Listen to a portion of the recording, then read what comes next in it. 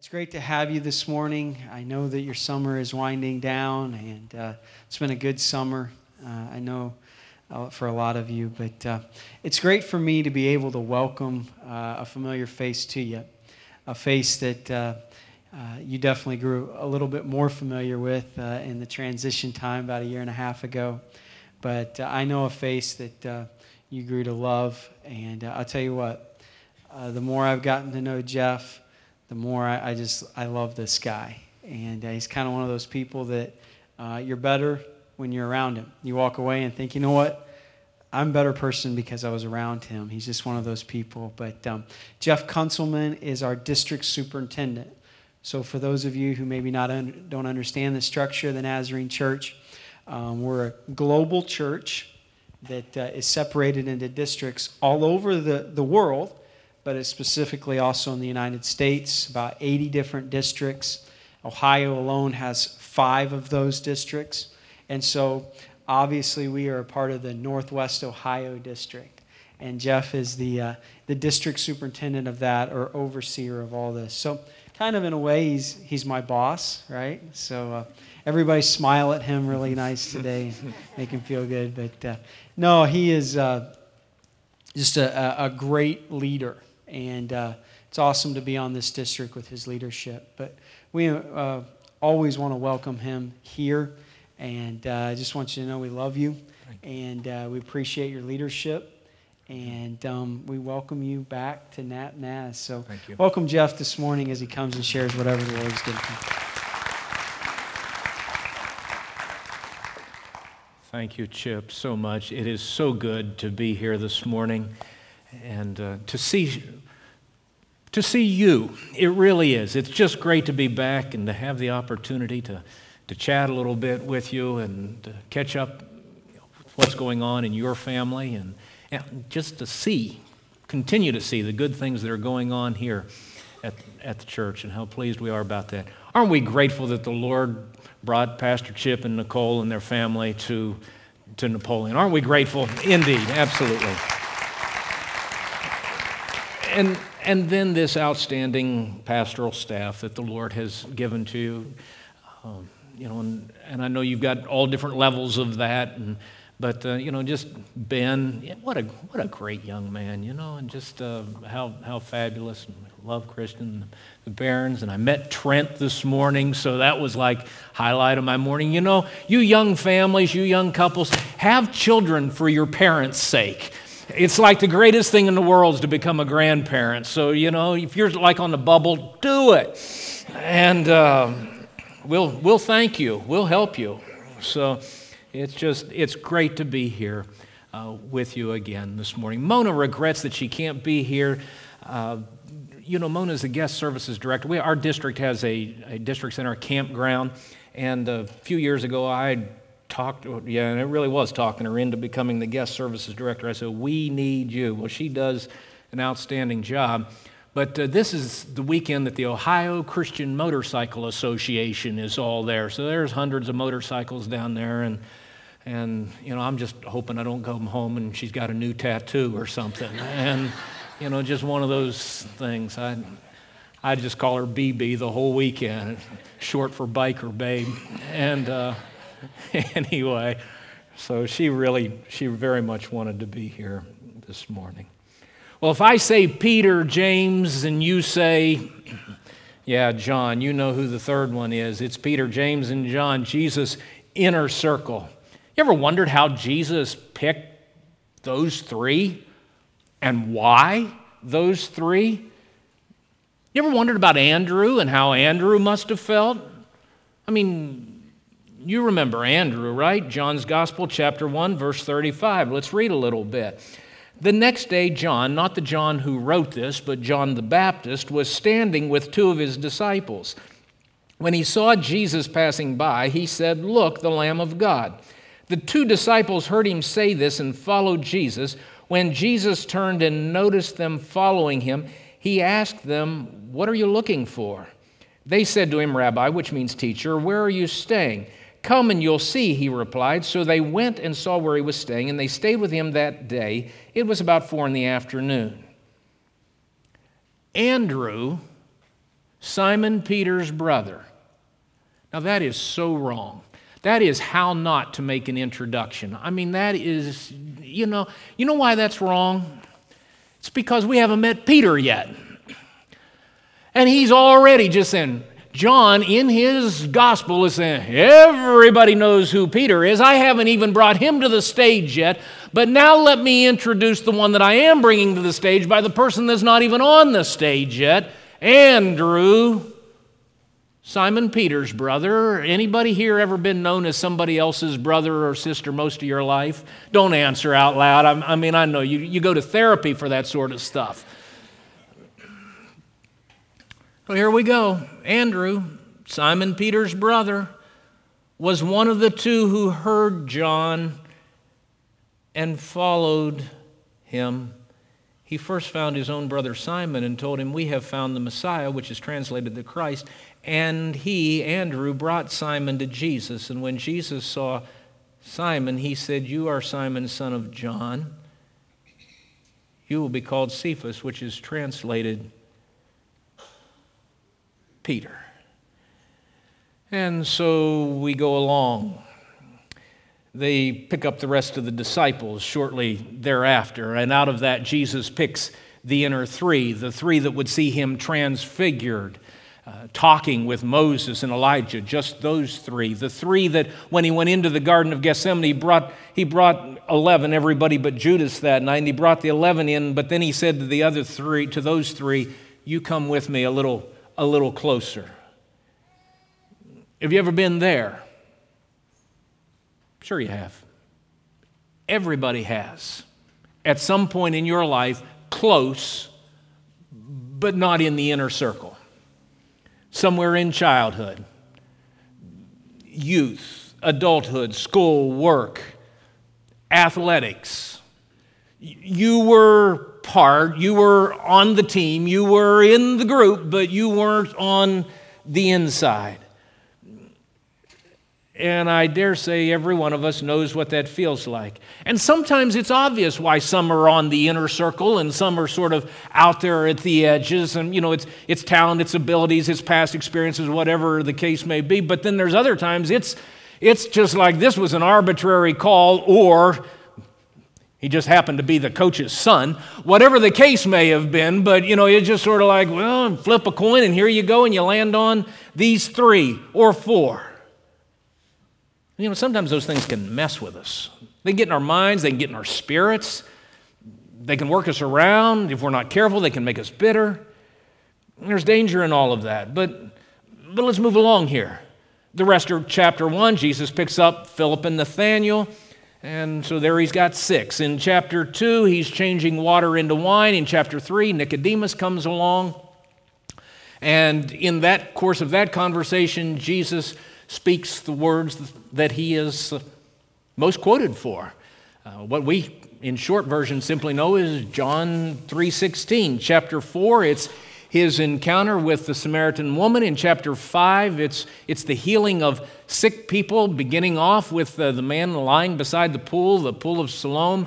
One of the all-time great questions, the question of Jesus to the man lying there, "Do you want to get well?"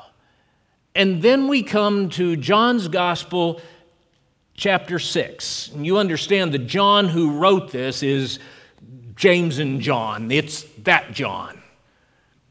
And so here he is, he's writing it now, chapter 6, and it's the only miracle told in all 4 Gospels. It's a big miracle. I don't know if you can have little miracles, but if there's little miracles and big miracles, this is a big miracle. So big that it's in all 4 Gospels. It's the feeding of the 5,000. Is there any real reason to read it this morning? Most of you, if you don't know it by heart, you have a pretty good idea of what happens.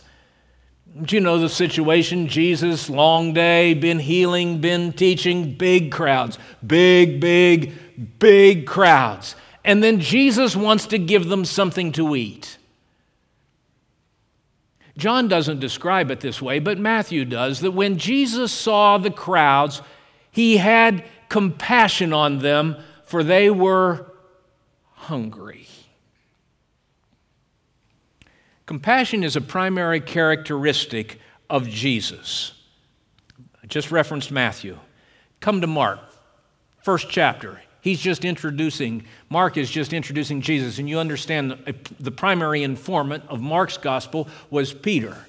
And so Peter's basically telling Mark, and they skip all about what we would know to be the birth of Jesus and all of that went on around that. I mean, Mark just jumps right into telling the story of the ministry of Jesus. Chapter 1, he's trying to set him up, say, this is who Jesus is. This is what he was like while he was here. This is his lifestyle. This is his heart. And so you come to the last part of chapter 1 there, and they're walking along the way, and a man with leprosy, watching his body, his skin just deteriorate right in front of him, his life just being taken from him. And the man falls on his knees and cries out in a loud voice, "Have mercy on me, Son of David. If you are willing, you can make me well." And Mark records that upon Jesus seeing the man, he had compassion on him and went over and touched him. Luke's Gospel, chapter 7. Disciples and the big crew were coming to the town of Nain. Verse 12, as Jesus, approached the town gate, a dead person was being carried out, the only son of his mother, and she was a widow.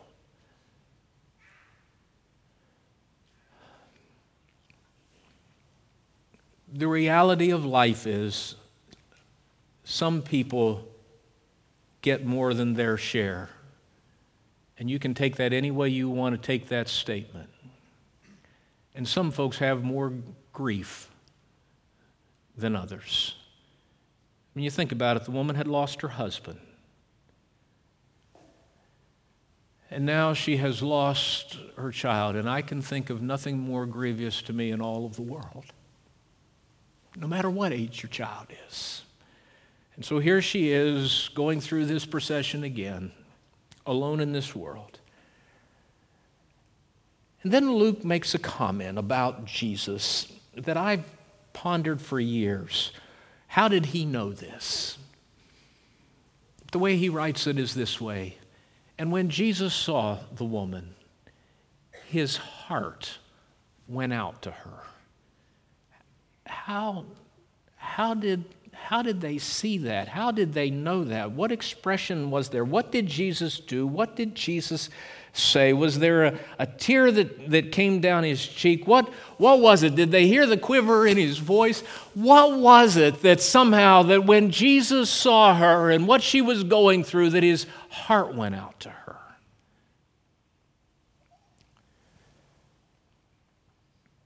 So we're naturally in the summertime in St. Mary's at our district campground. We're in camp season. Just got done with some of the children's camps. And Mona and I have a 3-year-old granddaughter, Eloise. And last year, when she was only 2, her mother, our daughter, the only week that they could come to be with us for the summer was while one of those children's camps was going on. And it really, in many senses, we thought, well, that's not really the ideal time to come, but you're going to take what you can get any time that they can come. And so they came up. Well, it turned out to be this wonderful experience for little Eloise. She was Mona's shadow throughout the week, and she really thought herself to be one of the campers, I think, and she went to all the services and all the meals and any activity, and she just had such a wonderful time that all year long, all she's talked about is coming back to Nona and Pop's Ohio house and going to camp. So a week ago, Mona flew down on Allegiant Airlines, flew down on one day. I don't know if Allegiant's safe or not, but it's cheap, and you sort of get it all together. And anyway, she flew down one day and brought Eloise back with her the next, and Eloise spent a week with us at the camps, and then she flew her back down and came back. Well, Eloise just absolutely loves the services, and especially the music that goes on there. It's just a lot of carrying on. Last year, my mother, Eloise's great-grandmother, asked Eloise, "What did you like at camp? And what did you like in the services at camp, Eloise?" Eloise grinned at her and said, we danced. And the child does like to dance. So here it was last week. Mona was putting Eloise to bed. And Eloise said Nona, which is what Mona goes by with the grandchildren. It's Italian for grandma, but Mona's not an Italian, but it doesn't matter. You know, you got to be called something. And Eloise, the little 3-year-old, said, you know, and you just think she's just standing there dancing. And she says, Nona, that song today said that Jesus is God. Is Jesus God, Nona? Nona said, yes, Eloise, Jesus is God. Oh, I didn't know Jesus is God. Then Eloise said, that other song said that God lives in us. How does God live in us, Nona? And so there, Mona and Eloise were having a discussion about God living in us. You know, if you hang around us Nazarenes for any time at all, you'll hear the word holiness at some point. But you know, for all intents and purposes, 99% of the time, if you just want to think of it this way, holiness is just Christ-likeness. And the way to Christ-likeness is by Christ living in us. And a pretty good test of how well we're living the life of Jesus is by the compassion that's coming through us or not.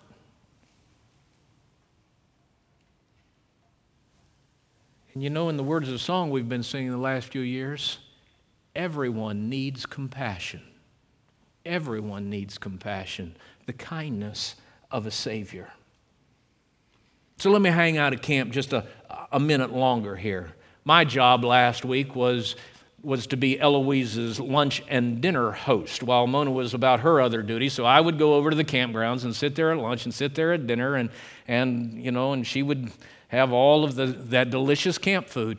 And the kids would come in, they'd sit down at our table, and we'd have conversations. So one day, this table full of girls, they all sit down, and we're just chatting away. And this little girl, 8, 9 years old, she doesn't know me from Adam, and we're just having a little conversation there. And then she just sort of out of the blue, she says, I love my church.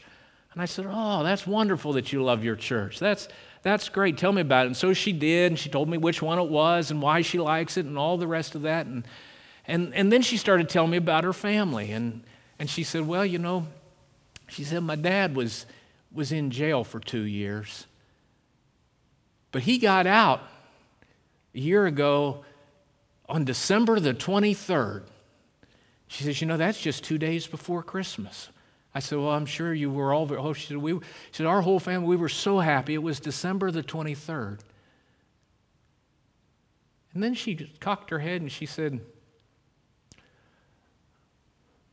we didn't get any presents that year, but that was just because my dad just got out of jail and he didn't have a job.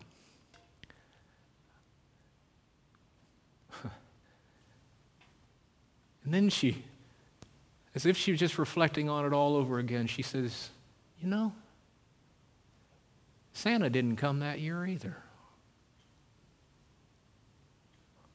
Oh my. Oh my.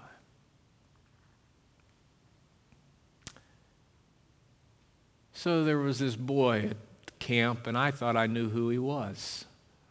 And I thought, well, he's growing a little bit, but I sure thought that's who it was, and I'd watched him through the week, and finally I walked over to him, and I just said hi, and I said, you're Tim's boy, aren't you? And catch this now. Listen to it. And he stopped, and he looked at me, he says, no, I don't have any dads by that name. It's just my mom and me. I don't have any dads by that name. It just made me wonder what all's gone on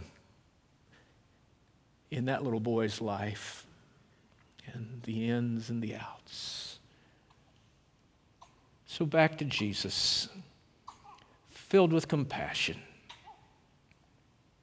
You know what happens. He tells the disciples to get them something to eat, and Philip does the math and comes up with that accounting answer, 8 months' wages isn't going to be enough to feed this crowd, or shorthand, no way, Jose. Then watch what happens. John writes, then Andrew. Now this is the second time Andrew has been mentioned. Read it. Then Andrew, Simon Peter's brother. Oh, that's so wrong. That is just double dog wrong this time. He's introduced him that way once. We ought to know who he is. And he's so forgettable that 5 chapters later, John feels like he's got to introduce him all over again. You know who he is. You've forgotten who he is, but let me remind you who he is.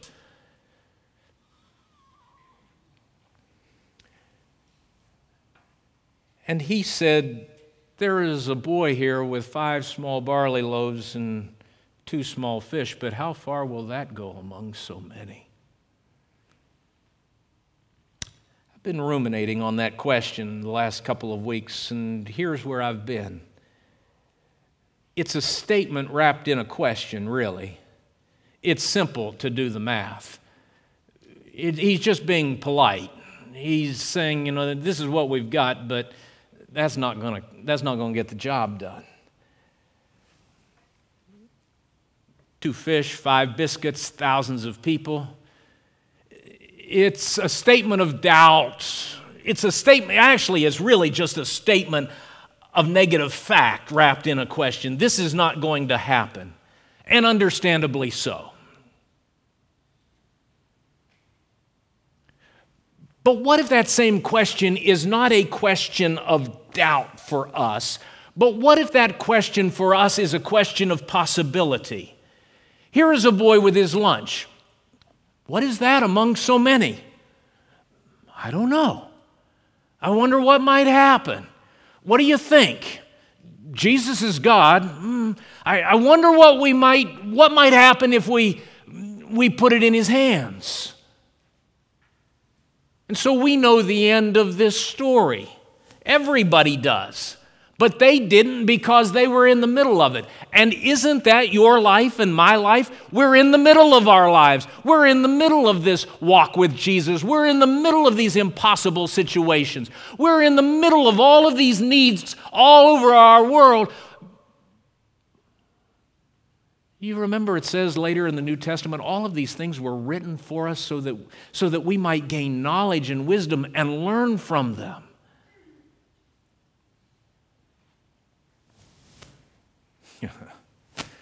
So, one more grandparent story, I promise you I'm done. So the other evening, I just remembered, you're on Facebook. I bet I'm off screen, aren't I? It's all right. And anyway, now you're on radio. I don't know why I thought I had to turn around and say that to the camera. But anyway, where was I? Oh, back to grandparent stories. But anyway, here we are, and it's Eloise heard Mona say, "Oh my gosh."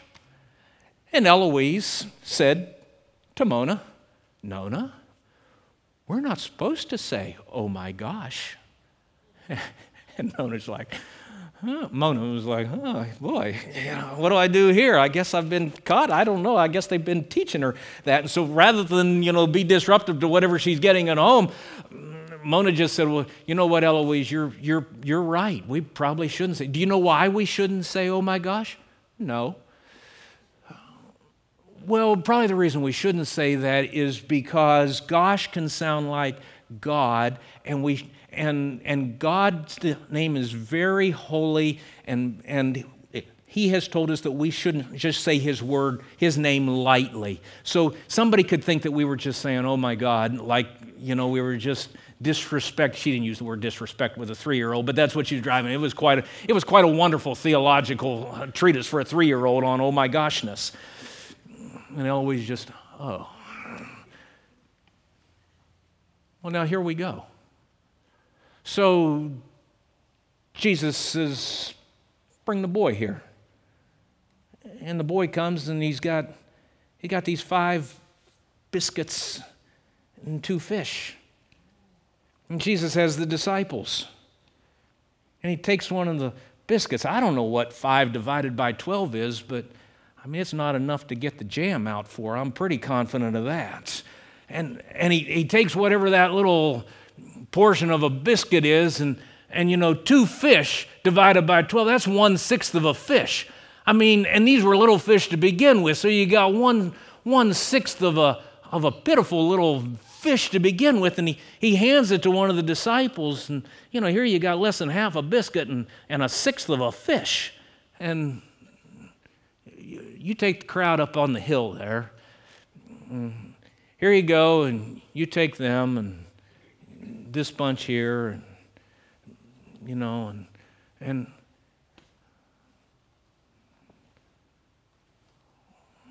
really? Jesus? Well, here they start. Would you like some lunch? Don't take too much, please. We've got a big crowd today. And so she takes it, and they pass it, and it starts going down the row, and down the row, and you're sort of sitting there saying, oh man, and then it starts coming back. Whoa, got it back. Somebody must have been holding out. They had their lunch too. So you start down the next one. Would you like a little lunch? Just a little bit till you get home. And on down it goes, and down the rows, and this time it comes back, and there's handfuls. Oh my goodness. Would you like some lunch? Go ahead, have some. And on down it goes, and now it comes back this way, and it's like, whoa, and it's like, hey, have some lunch. All you want, it's all the fish you can eat. Eat it all, take it, and it begins to come back. And here, have some lunch, Please take some home with you. If you don't, I got to carry a basket home with me, and back and forth, and it's going, when you're at this row, but it's back up at about here that he's looking back, and the disciples, they're looking around at this point, and I mean, it started up here with, 1/6 of a fish and a little bit of a biscuit. And now you got all of this, and all of them have already been fed, and it's like,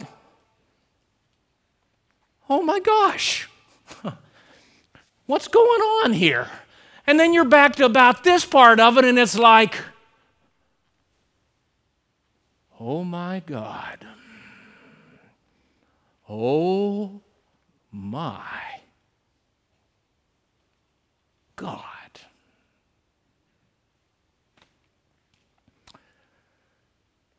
One of the lessons that I've learned over the years, and I've had to learn so many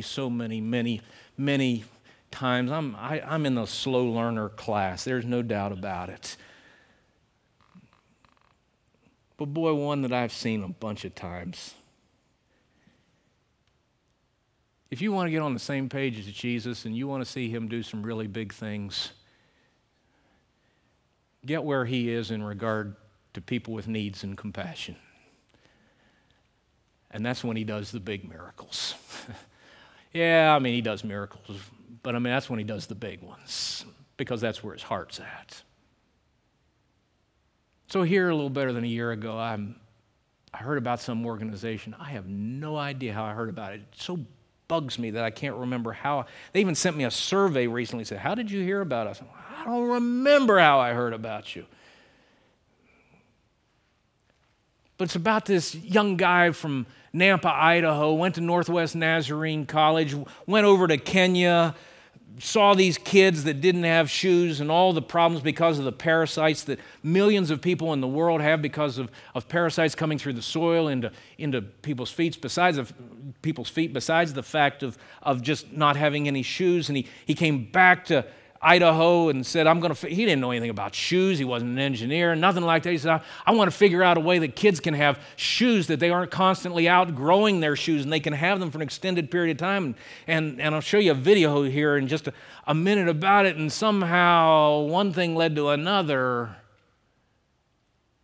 Well, anyway, I've been with them. In fact, I had my picture taken. We took a selfie. I don't normally take selfies, but I met him here recently. It's like one of my heroes. He started this organization called The Shoe That Grows. It's with Because International organization he's found. I mean, he's just a young guy. He's not in on anybody's inner circle.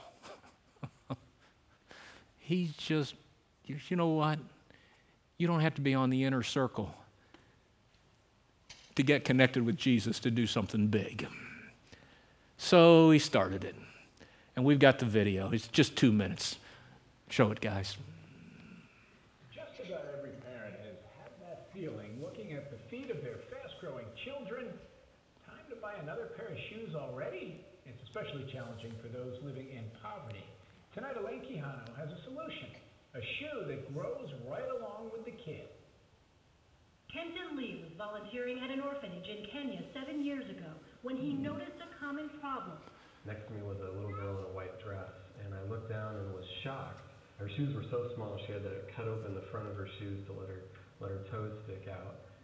He also saw kids missing school after being infected by soil-transmitted parasites, a problem the World Health Organization says affects 2 billion people globally. That's when he came up with an idea. Footwear that grows with a child. When kids have shoes that fit, they stay healthy. When they stay healthy, they've got chances to succeed. Lee tried unsuccessfully to make his own prototype and later approached several shoe companies with his idea. No one was interested. So he brought his vision to a shoe development company founded by a former Nike executive. We told them our idea. They loved it. They totally saw what we were trying to do. The company, Proof of Concept, donated its time and technical expertise. The result was the Shoe That Grows, the first project for Lee's nonprofit, Because International. The shoes are made of leather and rubber and expand 5 sizes. It grows in the front with a post, on the sides with our snaps, and on the back with a buckle. Now 3,000 pairs of the shoes are on kids' feet, and 5,000 more are expected to be delivered this month. Word is spreading. Lee says he's been inundated with calls from people in the U.S. who also want shoes for their children. Lee is also working on a more enclosed version of the footwear that offers even better protection. Ultimately, he hopes the shoes will help lead children around the world down a healthier path. Elaine Quijano, CBS News, New York. So you heard the 3,000 and the 5,000, and that was from 2 years ago. Last month, they sent out their 100,000th pair of these shoes. So in a story too long for me to tell you about, I'm going to Malawi in October. They say every good sermon ought to give you something to think about, something to feel, and something to do. I'm going to invite you to do something here in a minute. Malawi is, some describe it as the poorest non-warring country in the world. Just to give you a bit of a comparison, many of you are familiar with Haiti, no doubt several of you have been there, I've been there. The most hopeless place that I've ever been in the world. The gross domestic product per person in Haiti, or in Malawi, is 2/3 less than Haiti. I can't even imagine a place on the earth that's 2/3 less poor than Haiti. And I'm wanting to take a whole big bunch of shoes with me. And I already ordered them, but now I got to pay for them. And that's where you come in. Aren't you glad you came this morning? There's nothing, I'm not twisting any arms. But I think I know you all well enough. And I felt comfortable enough to come here and do this. Maybe some places I wouldn't. But I brought a pair of cowboy boots with me this morning, and there's going to be one boot at one door and one boot at another door. And if you just have anything that you'd like to give at all, the shoes typically are about $15 a pair. If you've got a $1 in your pocket, if you've got a $5, or if the Lord just lays on you to do something big, if you want to write a check out, you can make it to your local church here and just write shoes in the memo there, and we'll make sure that these poor children. Why? Because Jesus has compassion. He cares, and He cares through us.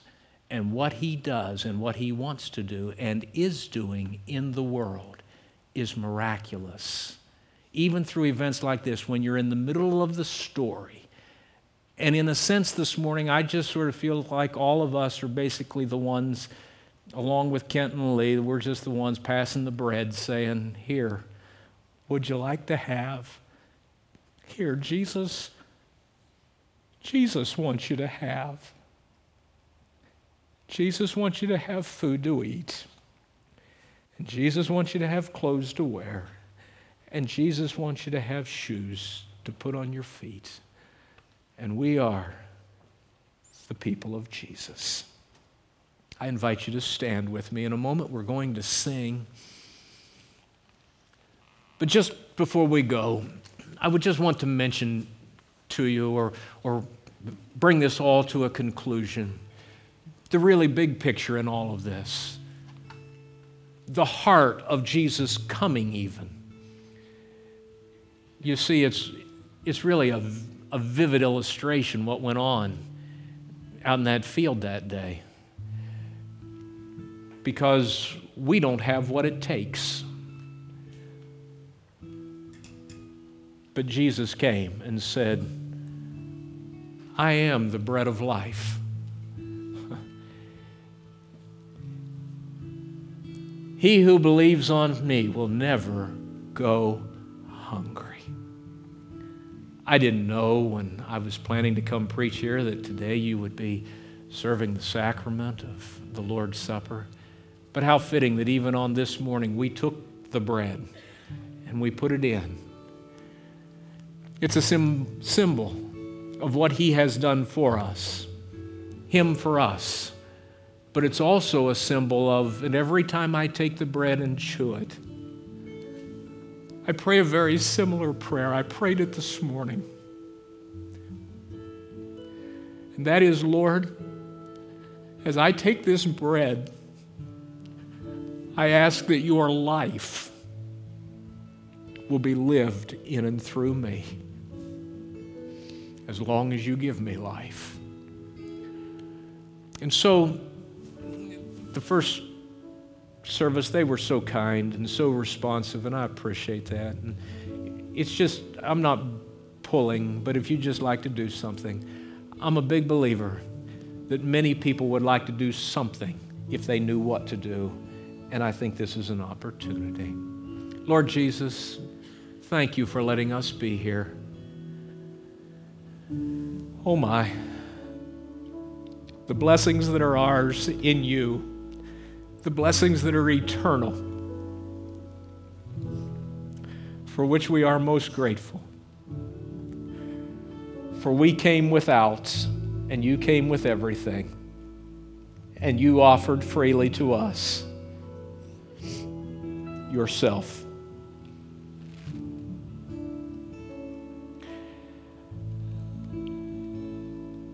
Then too, Lord, we know we are richly blessed in many other ways by which we are so humbled, incredibly humbled. Grateful for the provisions that we have and the relative ease with which we lead our lives compared to much of the rest of the world. And I pray, Lord, for every one of us, and I pray especially for me this morning, that I would be filled with your Spirit.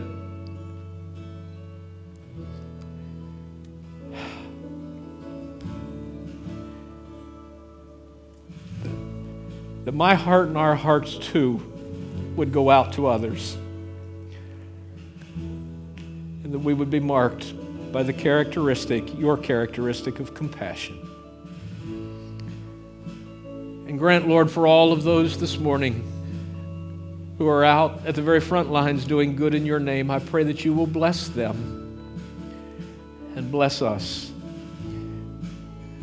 as we help them. For the privilege of gathering in your name and worship, we give you thanks. And for the richness of your word, the fellowship of your Spirit, and the company of our brothers and sisters, we give you thanks and pray this all in your name. Amen. Let's sing before we go this morning, shall we?